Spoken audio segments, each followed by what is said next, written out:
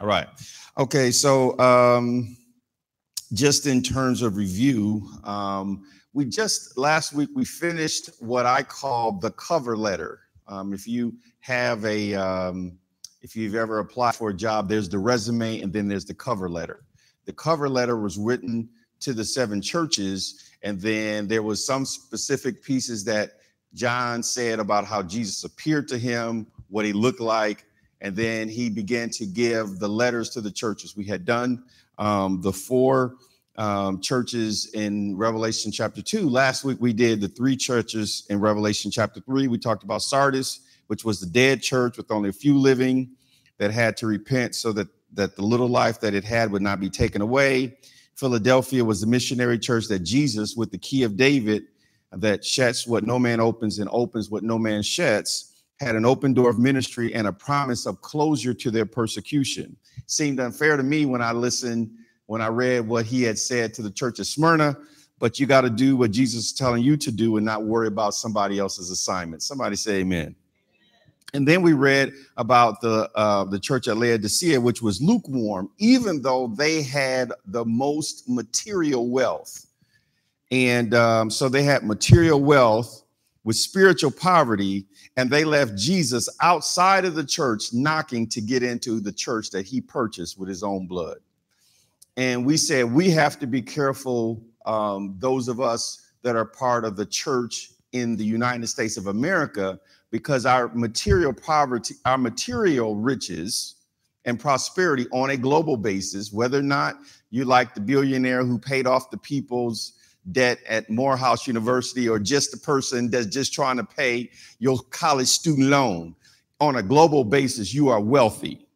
And so we have to be careful that we are not the people that become lukewarm and the deceitfulness of riches get us to the point that our wealth makes us materially rich, but spiritually poor. Somebody say amen. All right. Now we're getting from chapter 4 on to the end, we're getting into the more prophetic pieces of the revelation of Jesus Christ. There are chapters that will deal with heavenly things, and then there are other chapters that will deal with earthly things. And then there's some chapters that are kind of in between. I remember when I was a kid, I used to watch Batman, not one of these modern Batmans, but and then when they would hit somebody, they would go pow and bam. If you're a millennial, you don't even know what I'm talking about. You go out to YouTube to see the real Batman. Sometimes they would have events that was happening in one place, and then they would transition scenes by saying, meanwhile, back at the Batcave, and then there would be a whole nother scene going on. And so as we go through the revelation of Jesus Christ, what we're going to see is that there will be heavenly scenes that have trigger points in the earthly scenes. And so Revelation chapter 4 starts with a heavenly scene. But before we get into this, I have some backdrop scriptures, and I don't know if I'm going to get to Revelation chapter 4 today, but I'm going to really try hard. But I got to get my foundation right.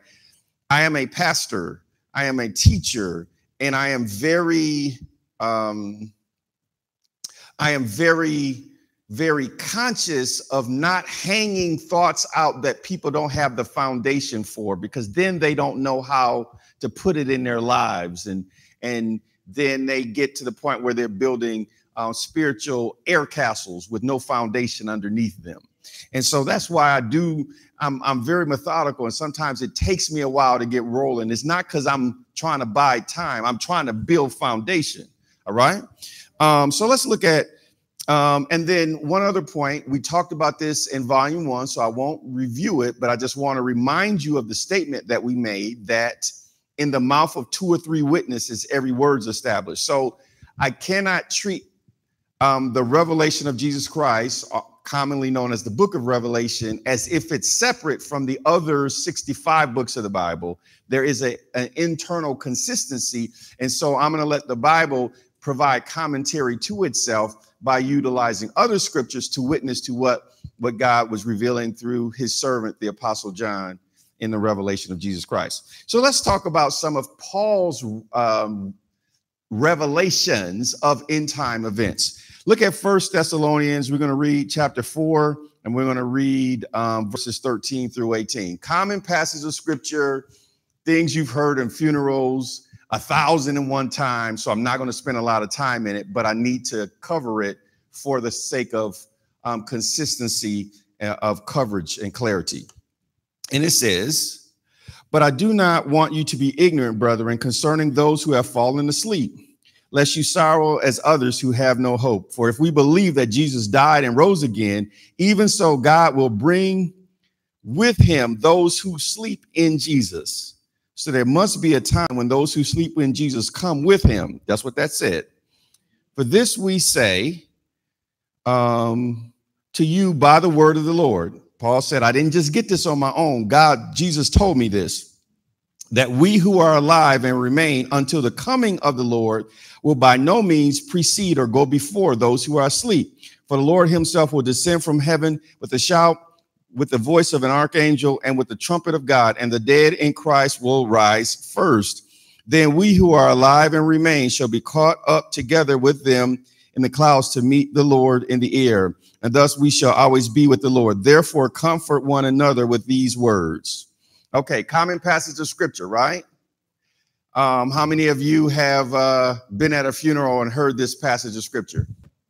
This is very common, isn't it? All right. And we get a lot of comfort when we are there with our loved ones and feeling the loss of separation, that there is comfort knowing that was not the last time I'm going to see my person, right? I'm often one to tell people that I know about the crossover, when you see my daddy, tell him I'm still doing the thing that he trained me to do. And I will see him soon. All right. And I find comfort in that, and I find strength in that. Now let's look at Paul. Let's get another one in 1 Corinthians 15. We're going to start at verse 42 and go down to verse 54. Again, a common passage of scripture. Don't want to spend a lot of time on it, but for completeness, we need to cover it. All right. "So also is the resurrection of the dead. The body is sown in corruption, it is raised in incorruption." So it says that the way we bury a body is like planting a seed. That's the context of what we're talking about here. We bury a body like planting a seed, and like a seed is planted and sprouts up, and the life that's in it comes out. That's what it's like, the resurrection of the dead. The body is sown or planted in corruption. That means it plants and decays just like any seed does. It is raised in incorruption. It is sown in dishonor. It is raised in glory. It is sown in weakness. It is raised in power. It is sown a natural body. It is raised a spiritual or a glorified body. There is a natural body and there is a spiritual body. And so it is written, the first man, Adam, became a living being. The last Adam, talking about Jesus Christ, became a life-giving spirit. However, the spiritual is not first, but the natural, and afterward the spiritual. In other words, the natural Adam came before the last Adam, or Jesus Christ. All right. The first man was of the earth, made of the dust. The second man is the Lord from heaven. As was the man of dust, so also are those who are made of dust. But if you only know Jesus that way, if you're not saved, you're just a dusty person. And as is the heavenly man, so also are those who are heavenly. And as we have borne the image of the man of the dust, because he said we're going to make man in our image, and we have all the image of Adam, we shall also bear the image of the heavenly man, if we have been conformed into the image of God's dear son, right? Now this I say, brethren, that flesh and blood cannot inherit the kingdom of God, nor does corruption inherit incorruption. Behold, I tell you a mystery. You can't get this on your own. You can't figure it out. God has to explain it to you. That's what the term mystery means. We shall not all sleep, but we shall all be changed in a moment, in the twinkling of an eye. Have you ever had somebody swat at you, and before you knew it, you blinked? That fast blink, he says, by as fast as you blink will be how fast you'll be changed from your natural body to your spiritual body. In the twinkling of an eye, at the last trumpet, for the trumpet will sound, and the dead will be raised incorruptible, and we that are alive, is talking about, shall be changed.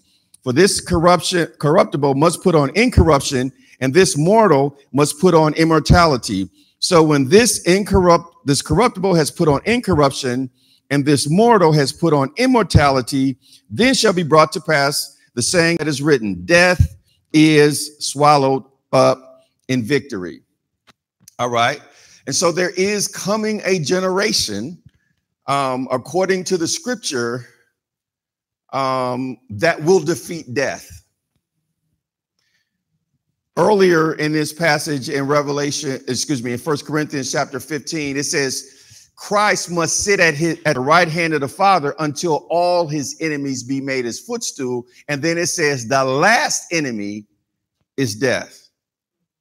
Now, when the last enemy is death, then that generation of the church that has then gotten victory over every other thing, not every person, but every person that's really walking and working with God will get victory over everything. We'll get victory over sickness. We'll get victory over poverty. We'll get victory over sin. We'll get victory over everything. And then the very last enemy that they'll get victory over is death. And then those that are alive and remain get their resurrected body and get caught up. All right. And for those people, death is swallowed up in victory. All right.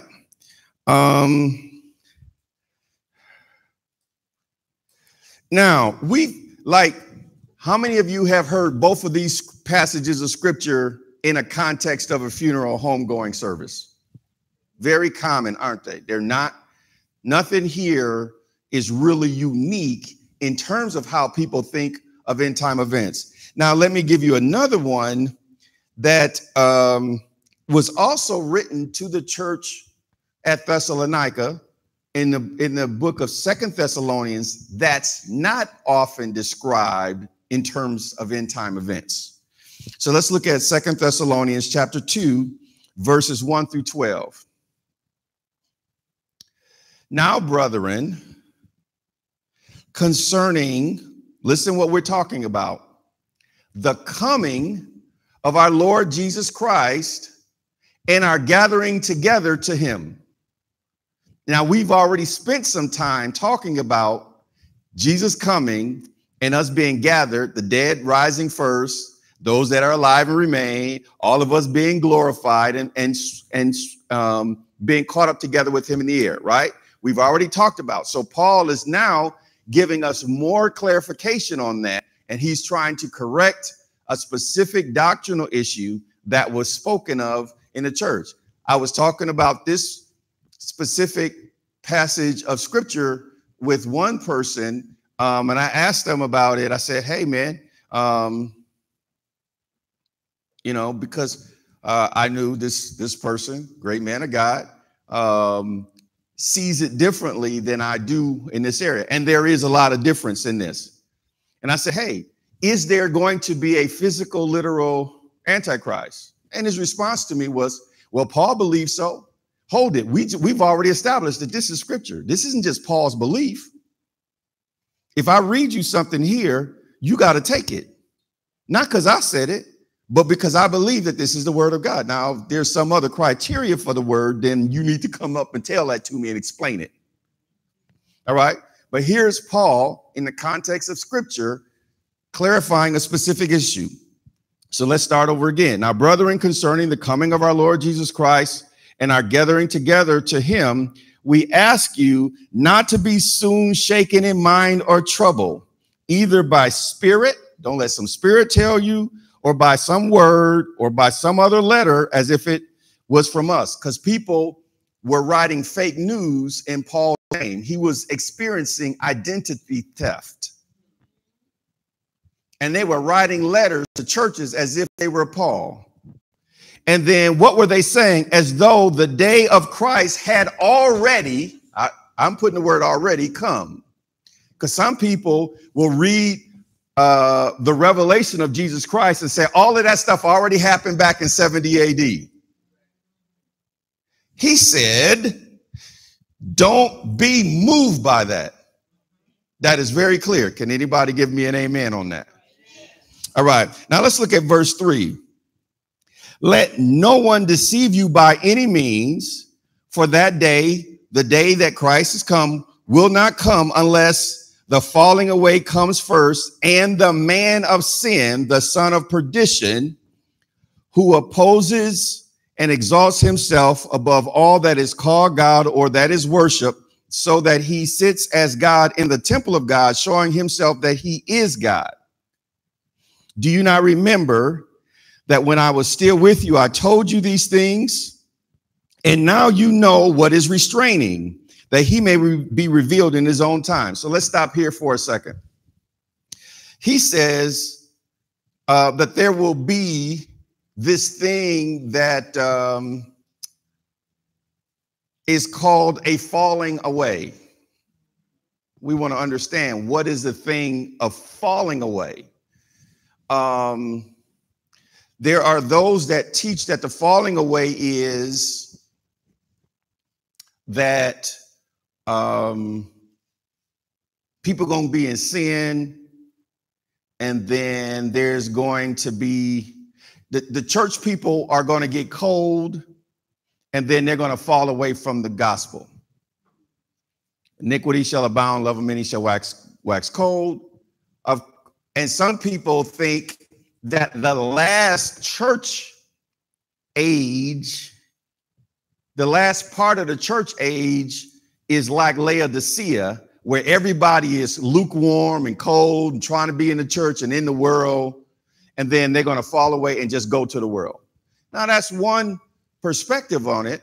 Another perspective of the falling away means to literally forsake something. Now, we sing a song, "When I See Jesus, Amen." Now, listen, how would you consider the world if you were alive and remain and Jesus came and you saw him and you were changed? Would you want to stay here or be with him? When you see Jesus, you're going to turn to the world and say, baby, bye. Right? So what I'm trying to articulate is a perspective that the falling away is actually you're rejecting the world when you see Jesus, because your Bible says when we see him, we will be like him, for we shall see him as he is. We're going to see him in his glorified form. You know, even now, when we think about how many people have been with really real for real believers when they were getting ready to cross over. I remember my dad, he wanted to take care of his family, but he began, when he got to the point of crossing over, he began to see Jesus and get out of his body. And it really didn't matter at that point. He didn't care about none of us. Baby, bye. God got you. I'm going to see Jesus. Well, there is a thing that happens when people see Jesus, they just want to be with him. That's right. That's right. Now, that is true at an individual level, but when we all see him together, we're going to all want to be with him in that moment and be caught up together with him in the air. Got it? All right. Now, after that time, when we have caught away, then there is an unfolding of events that happens in heaven that results in the Antichrist, who has been restrained, being revealed, because now it's his time to do what he wants to do. All right. And that's what this scripture says, that the church is the restraining thing that's keeping the Antichrist from coming, because until we get caught up and the things happen in heaven, he can't come in the earth in full form. That doesn't mean Antichrist stuff doesn't happen, because John taught us in 1 John that the spirit of Antichrist is already in the world.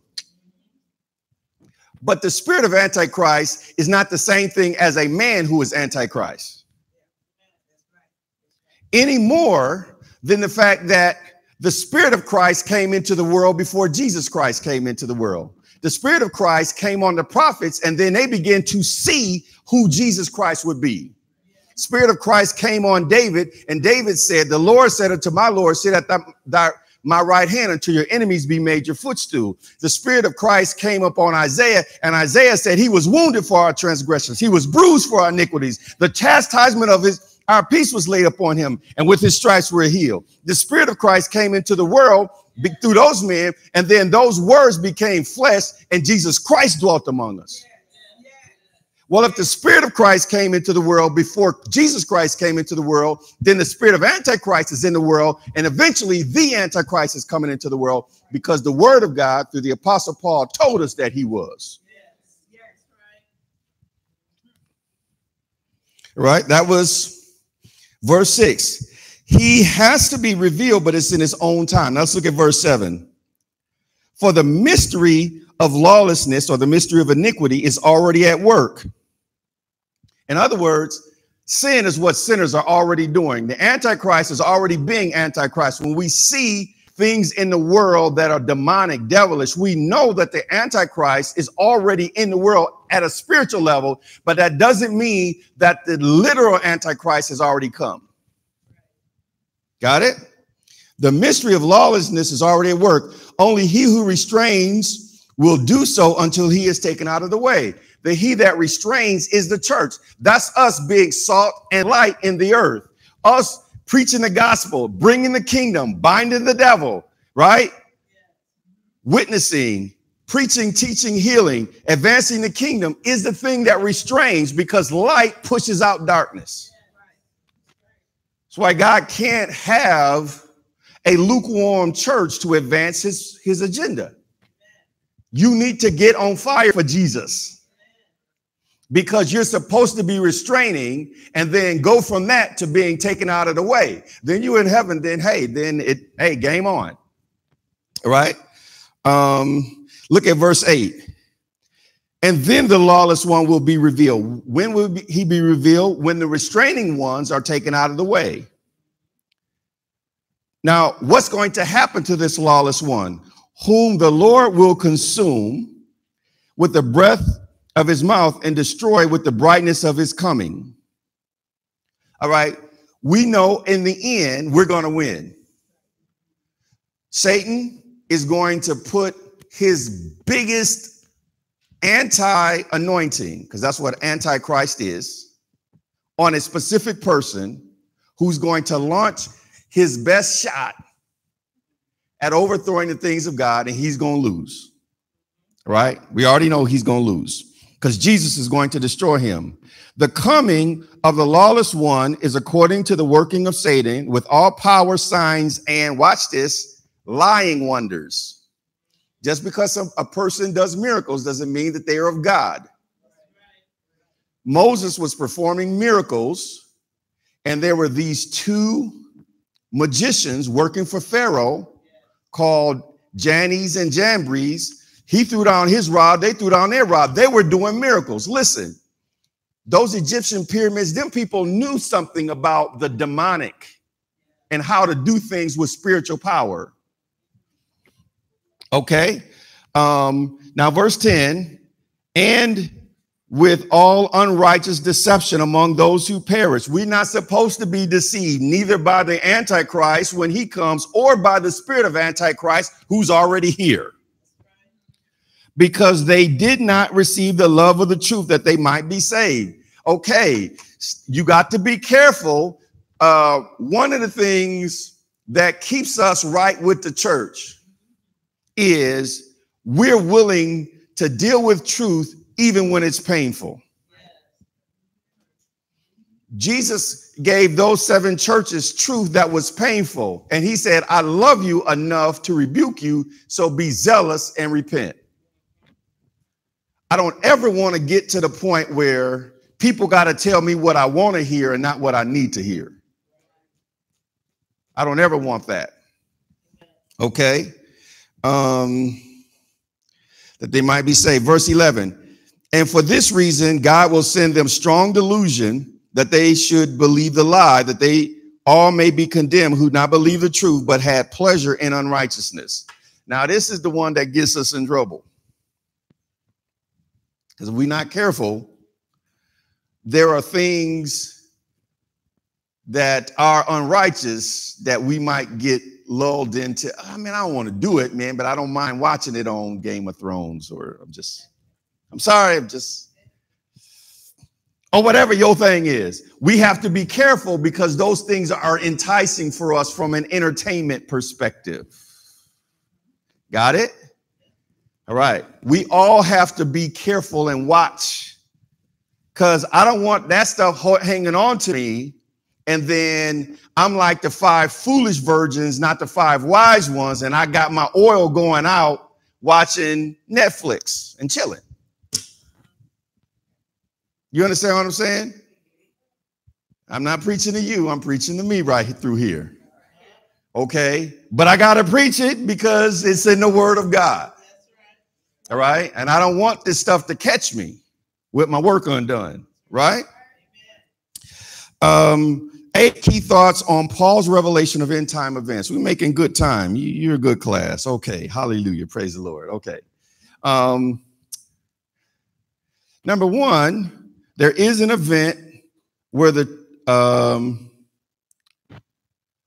church, the living and the dead, I was really running on this one, so I had part of a thought, will be caught up with the Lord. So that's the tail part of that first one. There is an event where the church, living and dead, will be caught up with the Lord. Got it? Number 2, during this event, Christ descends with a shout and a voice, right? Shout of an archangel, they'll hear the voice of God. Number 3, the dead in Christ arise first and receive their glorified bodies. 4, the living church is also glorified instantaneously as fast as you can blink your eye. Right? All of that we've read. Now let's go on to number 5. While some put all of this on the last day, Paul states the restraining force, which I see as a church, will be taken out of the way during this time. In church circles, this catching away is called rapture. Right? Pastor David, rapture, the word rapture doesn't appear in the Bible. Okay. But the word Trinity doesn't either. Do you believe that there's a Father, Son, and the Holy Ghost? We've just classified it a certain way. Okay, we created a term to describe it, but whether that term is used, I'm going to show that the concept is in Scripture. In fact, the rapture of the church is rapture number 4. Really, Pastor David? Yeah, because my Back to the Future concept is we can see patterns that show us what God's going to do in the future. All right. So that was number 5. Number 6, after the church is removed and in heaven, then the Antichrist can be revealed. And we'll see the triggers that happen, the trigger that happens in heaven that opens the revealing of the Antichrist. All right. Now let me stop here before I go on to number 7. So my determination on whether or not the Antichrist is around is not looking at computer chips, wars and rumors of war, famine and earthquakes, the Ebola plague, swine flu, bird flu, what's happening with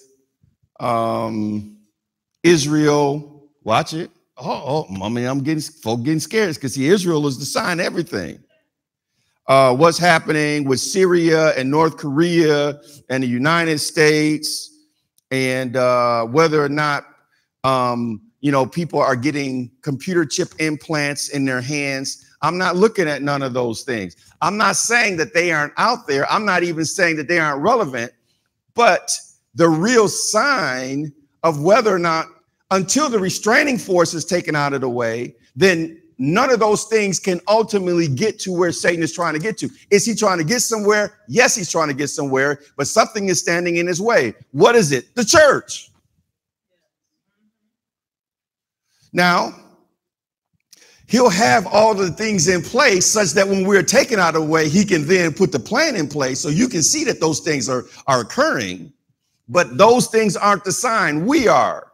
which means that you got to get about your assignment. What did Jesus say? The gospel of the kingdom has to be preached to the uttermost parts of the world, to all the nations for a witness. Then the end comes. So I don't look at their stuff. I'm trying to see how we handle our business in here, not what they're doing out there. All right. Number 7. Until the physical Antichrist is revealed, the spirit of Antichrist is already in the earth. Right? We talked about that in length in volume 1 of this series. So please go back and listen or watch that if you want to get more. Number 8, after some period of time, which is called the tribulation, Jesus comes back to deal with the Antichrist. Now I'm asking a question that I'm going to answer. Does he come alone or with others? Yeah, that's the right answer. Okay, so let's build up to the right answer. Somebody in the room said with others. Yep, they were right. All right. Well, Pastor David, rapture is not a biblical concept. Oh, really? Remember that our basis of teaching is back to the future, things that have already happened in the past that establish a pattern for the future. All right, so let me give you a list. 3 raptures that have already occurred. The first one is Enoch. The second one is Elijah. And the third one is Jesus. All right. All 3 of these have already occurred. Now, the interesting thing is, after each one of these, right, nobody would argue with you that Enoch wasn't caught up. But I'm going to show you the scripture just in case. Well, okay, I don't know if people, they may not know all the stuff about Enoch. Okay, well, then they know about Elijah being caught up with the chariot. Well, they may or may not know all about that. But if you in the church, if you don't know about the first 2, you certainly know about number 3. That's right. Even if you didn't know the details on the first 2, you do know that Jesus was caught up. I have yet to be in a church that will not agree with me that Jesus was caught up to the right hand of the Father. Got it? All right. But hold it. How do you say if these 3 have happened that the church can't happen? I don't understand how you can say that. All right. When Enoch was caught up, the world kept going. It didn't all happen and end. When Elijah was caught up, the world kept going. When Jesus was caught up, the world's still going, isn't it? So, is there a possibility, even if you have a doctrine that differs from what I'm espousing, could you at least open yourself to the possibility that if I'm 3-0, that the world keeps going, that maybe number 4 it does too?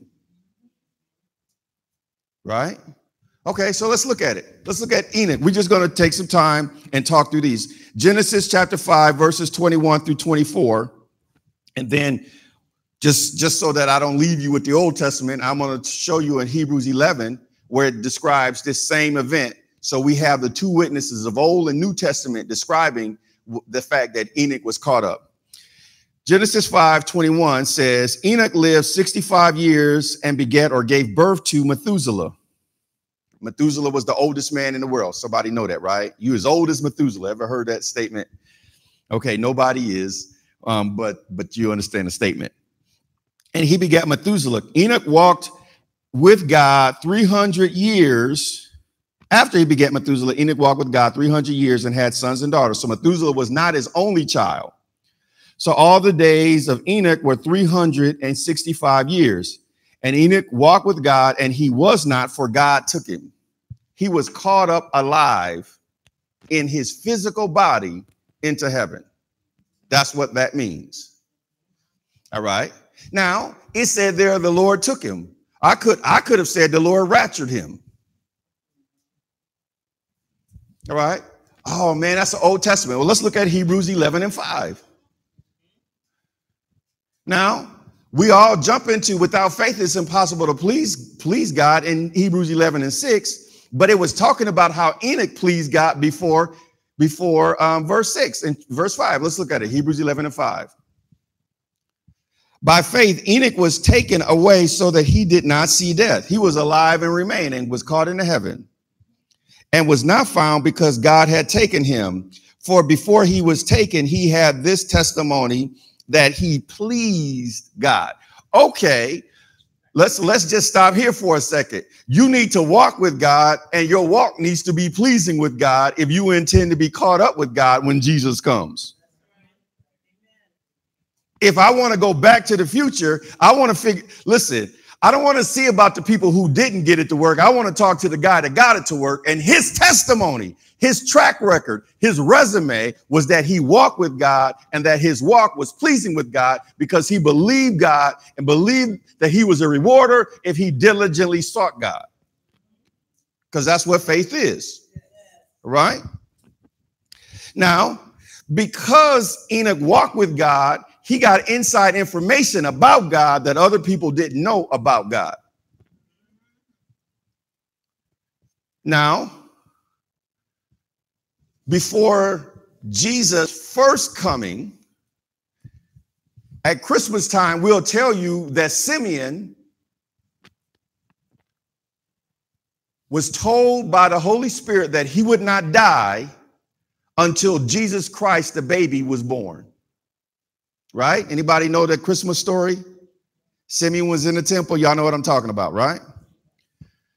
Enoch bore a son. His name is Methuselah. Methuselah's name, an alternative rendering. This is not my revelation. I read this out of the late Dr. Lester Summerall, and I went back and did my own study to confirm that it was so. Methuselah, his name means at his death, the waters would burst out. Methuselah lived so long because he had to live until Noah finished building the ark and could go in it. Because when the ark was built and the waters came out, then Methuselah died. And I actually did the math. I wrote out a chart and I laid out all the years and proved that Methuselah's years and then the date of the ark was the same year. And Jewish scholars say it happened at the same moment. Enoch was the one who told his son, listen, man, God's going to destroy the earth with a flood, and you're not going to die until the flood comes.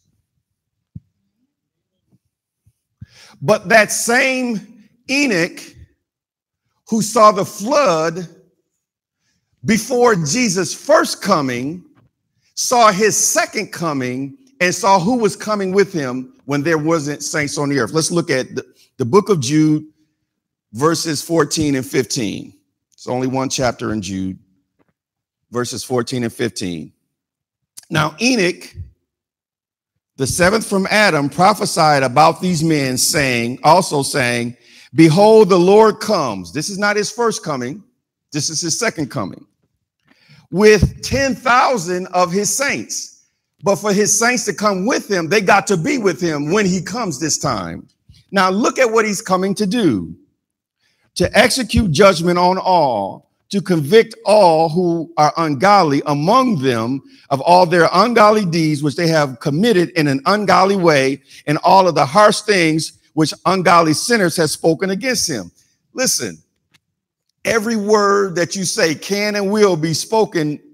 Every word you speak can and will be used against you in the court of heaven's judgment. You know how they read you your Miranda rights. You have the right to remain silent. Everything you can say can and will be used against you in a court of law. Listen, this scripture says that when we're in the age of grace, but when that door shuts and Jesus is coming to judge, if you still got them words hanging out there and haven't repented, them words are going to be used against you. Isn't that what that says? Yeah. This is the chart that talks about the fact of where Methuselah is, and you'll see that line where the flood is right when he died. Yeah. I didn't have one of these charts. I actually created it with Microsoft Project. I just had to turn days into years. I'm just saying. but I created a chart like this by hand. Hallelujah. Praise the Lord. Because I'm an engineer and this is how I manage projects. That's why I did it. So Enoch saw this second coming. Do you understand what I'm saying? He actually saw it before Jesus had come the first time and understood that his first time was peace on earth, but the second time was with judgment. All right. Then there's Elijah is the second one. For the sake of time, I'm not going to deal with Elijah, but remember 2 Kings 2:9-14, take that down for your reference for Elijah. And what you'll see is that in Elijah's coming, remember, Elisha was the one that he said, give me the double portion. He said, if you can see me when I'm caught up, you'll have my portion. He saw him, the chariot came, took him up, right? The chariots of Israel and the horsemen thereof, his mantle fell down. Elisha took the mantle, smote the waters that Elijah had smote. And they said the same spirit on Elijah is on Elisha. In both of those cases, the world kept going. Got it? Now let's look at number 3. This one I am going to read on Jesus because he's the main one, right? I can't make a general principle on any other person's life, but I can take Jesus' life by himself and make a general principle on it if he establishes that. You agree with me on that? All right. But I've already given you 2 witnesses thus far. And now I'm on the third. Acts chapter 1, verses 9-11. Now, when he had spoken these things, that's Jesus, while they watched, he was taken up and a cloud received him out of their sight. And while they looked steadfastly toward heaven as he went up, behold, 2 men stood by them in white apparel. These are angels dressed like people, who also said, men of Galilee, why do you stand gazing up into heaven? This same Jesus who was taken up from you into heaven will so come in like manner as you saw him go into heaven. Now, some people say he ain't coming, but I can't get past what he just said, that he's coming again. How do you come up with something different than that? Like, it's one thing to say, well, I believe it's all the last day and I don't know if there's going to be a tribulation. But some people say it's world without end and he ain't never coming back because all his coming back has happened behind us. And that happened back in 70 AD. But what do I do with a scripture that said he was caught up and angels declaring that the same way he was caught up, he's coming back again? I don't know what to do with that if I don't address his second coming. The issue that I have is that the people who say that it's only a last day and a final judgment, they skip past the parts that deal with the Antichrist and with these other judgments, even though they're clearly outlined in scripture. They're clearly in the New Testament, in the revelation of Jesus Christ. And they're certainly even in the Old Testament when you deal with the prophetic books of Daniel, though Daniel is dealing with it from the aspect of Israel, whereas Revelation is dealing with it primarily from the aspect of the church. All right. I did all of that as fast as I did it so I could get you to where we could read Revelation chapter 4. All right. Do you see that background? Everybody with me? Did I lose you? Nope. You look good. Okay. Revelation chapter 4 is only 11 verses. And then I'm going to give you keys from this and then we'll go on from today. Are you getting some out of this? All right. After these things, I looked and behold, a door standing open in heaven. Remember, Jesus, according to the church at Philadelphia, is he that opens doors that no man can close. So he sees a door standing open in heaven. And the first voice, which I heard, was like the last trump, was like a trumpet speaking with me saying, come up here. Now, what was happening is in that moment, John was getting a spiritual preview of the catching away of the church. There was a door open. He heard a voice like the trumpet, the last trump of God, and it told him to come up here like we're going to be told to come up here. But his thing is to come up here so that he can see what we're going to actually be. Come up here and I will show you things which must take place after this. Immediately I was in the spirit, just like we're going to be glorified. And behold, a throne set in heaven, and one sat on the throne. And he who sat there was like a jasper and a sardius stone in appearance. That means his appearance is bright like a shining jewel. And there was a rainbow around the throne in appearance like an emerald. Around the throne were 24 thrones. And on the thrones I saw 24 elders sitting, clothed in white robes, and they had crowns of gold on their heads. These are not angels. These are people. Because angels never, ever, ever sit in the presence of God. Angels are of the serving class. They don't get to sit down. Jesus said, those that overcome will sit down with me and my Father in his throne. Angels don't sit. The maid don't get to sit in my house. She got to work. It ain't her house. But those that overcome with Jesus, talking about the church, they get to sit down. All right. Verse 5. And from the throne proceeded lightnings, thunderings, and voices. 7 lamps of fire were burning before the throne, which are the 7 spirits of God. We talked about that this is the manifestation of the Holy Spirit. We did that in chapter 1, and we talked about it and referenced it in Isaiah chapter 11. Now look at verse 6. Before the throne, there was a sea of glass like crystal. Now, what I'm going to assert to you is that this sea of glass is describing a sea of humanity. This is a sea of people who have been purified to stand before the throne. And their representatives are represented there in terms of those 4 and 20 elders. All right, sea of crystal. And in the midst of the throne and all around the throne were 4 living creatures full of eyes in front and in back. First living creature was like a lion. Second living creature like a calf. Third living creature had the face like a man. The fourth living creature was like a flying eagle. Man, Pastor, I don't understand how these pictures, I don't understand what they look like. Well, we know they're beautiful because they in heaven. Ain't nothing ugly there. All right. Verse 8, the 4 living creatures, each having 6 wings, were full of eyes around and within, and they do not rest day or night, saying, Holy, holy, holy, Lord God Almighty, who was and is to come. So these angelic creatures are leading in worship, right? So the things that they say in heaven about God, we should be saying on earth about God. That you're holy, you're clean, you're separate, you're in a class all by yourself. You're Lord God Almighty. You was, you is, and you is to come. Okay.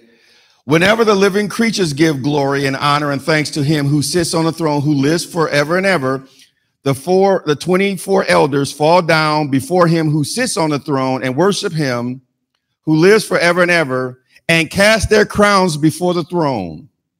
See, even our authority in the presence of God has to be submitted at his feet. Yeah, he's given us authority. Yep. In earth, you can be the man, you can walk, you can talk, you can take authority over the devil. But when you're in the presence of God himself, you got to humble yourself. You got to get up off your throne. He don't get up off of his for you, but you got to get up off yours for him. Cast the throne down, cast the crown down and worship him. By the way, even in heaven, there's offerings. Okay. Am I right? Isn't that what that said? That was an offering. They cast golden crowns at his feet. And what did they say? Saying, verse 11, you are worthy, O Lord, to receive glory and honor and power, for you created all things, and by your will they exist and were created. All right, one list, 7 keys to Revelation chapter 4.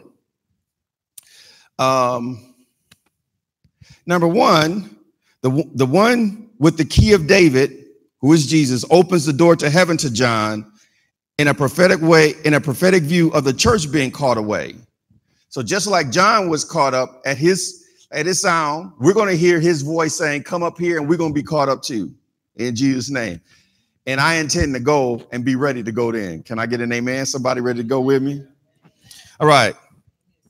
Now, number two, he immediately sees God the Father seated on his throne. God's speaking is represented by lightning, thunder, and voices from the throne. Number three, because of God's representative government, he sees 24 elders representing Old Testament believers and those of us in the church age around the throne. Right now, if you've heard me preach on praise and worship, I've taught you that John asked Jesus, God, we want to sit on your right hand and on your left. Jesus said, my Father selects his own elders. God, my Father chooses. I'm the man down here, but when I go back home, I'm still the number two. All right. And these 24 elders are God's dream team to represent all of humanity throughout all eternity. Now, John wished it was him, but John's mother wished that James and John was one of the two. But Jesus said, no, pump your brakes, Ma. Because mamas want their sons to get the best. I'm mad at her. Right. But they represent believers seated in heavenly places in Christ. Number four, he also sees the sevenfold manifestation of the Spirit of God. We talked about that before in Isaiah chapter 11, verses 1-3.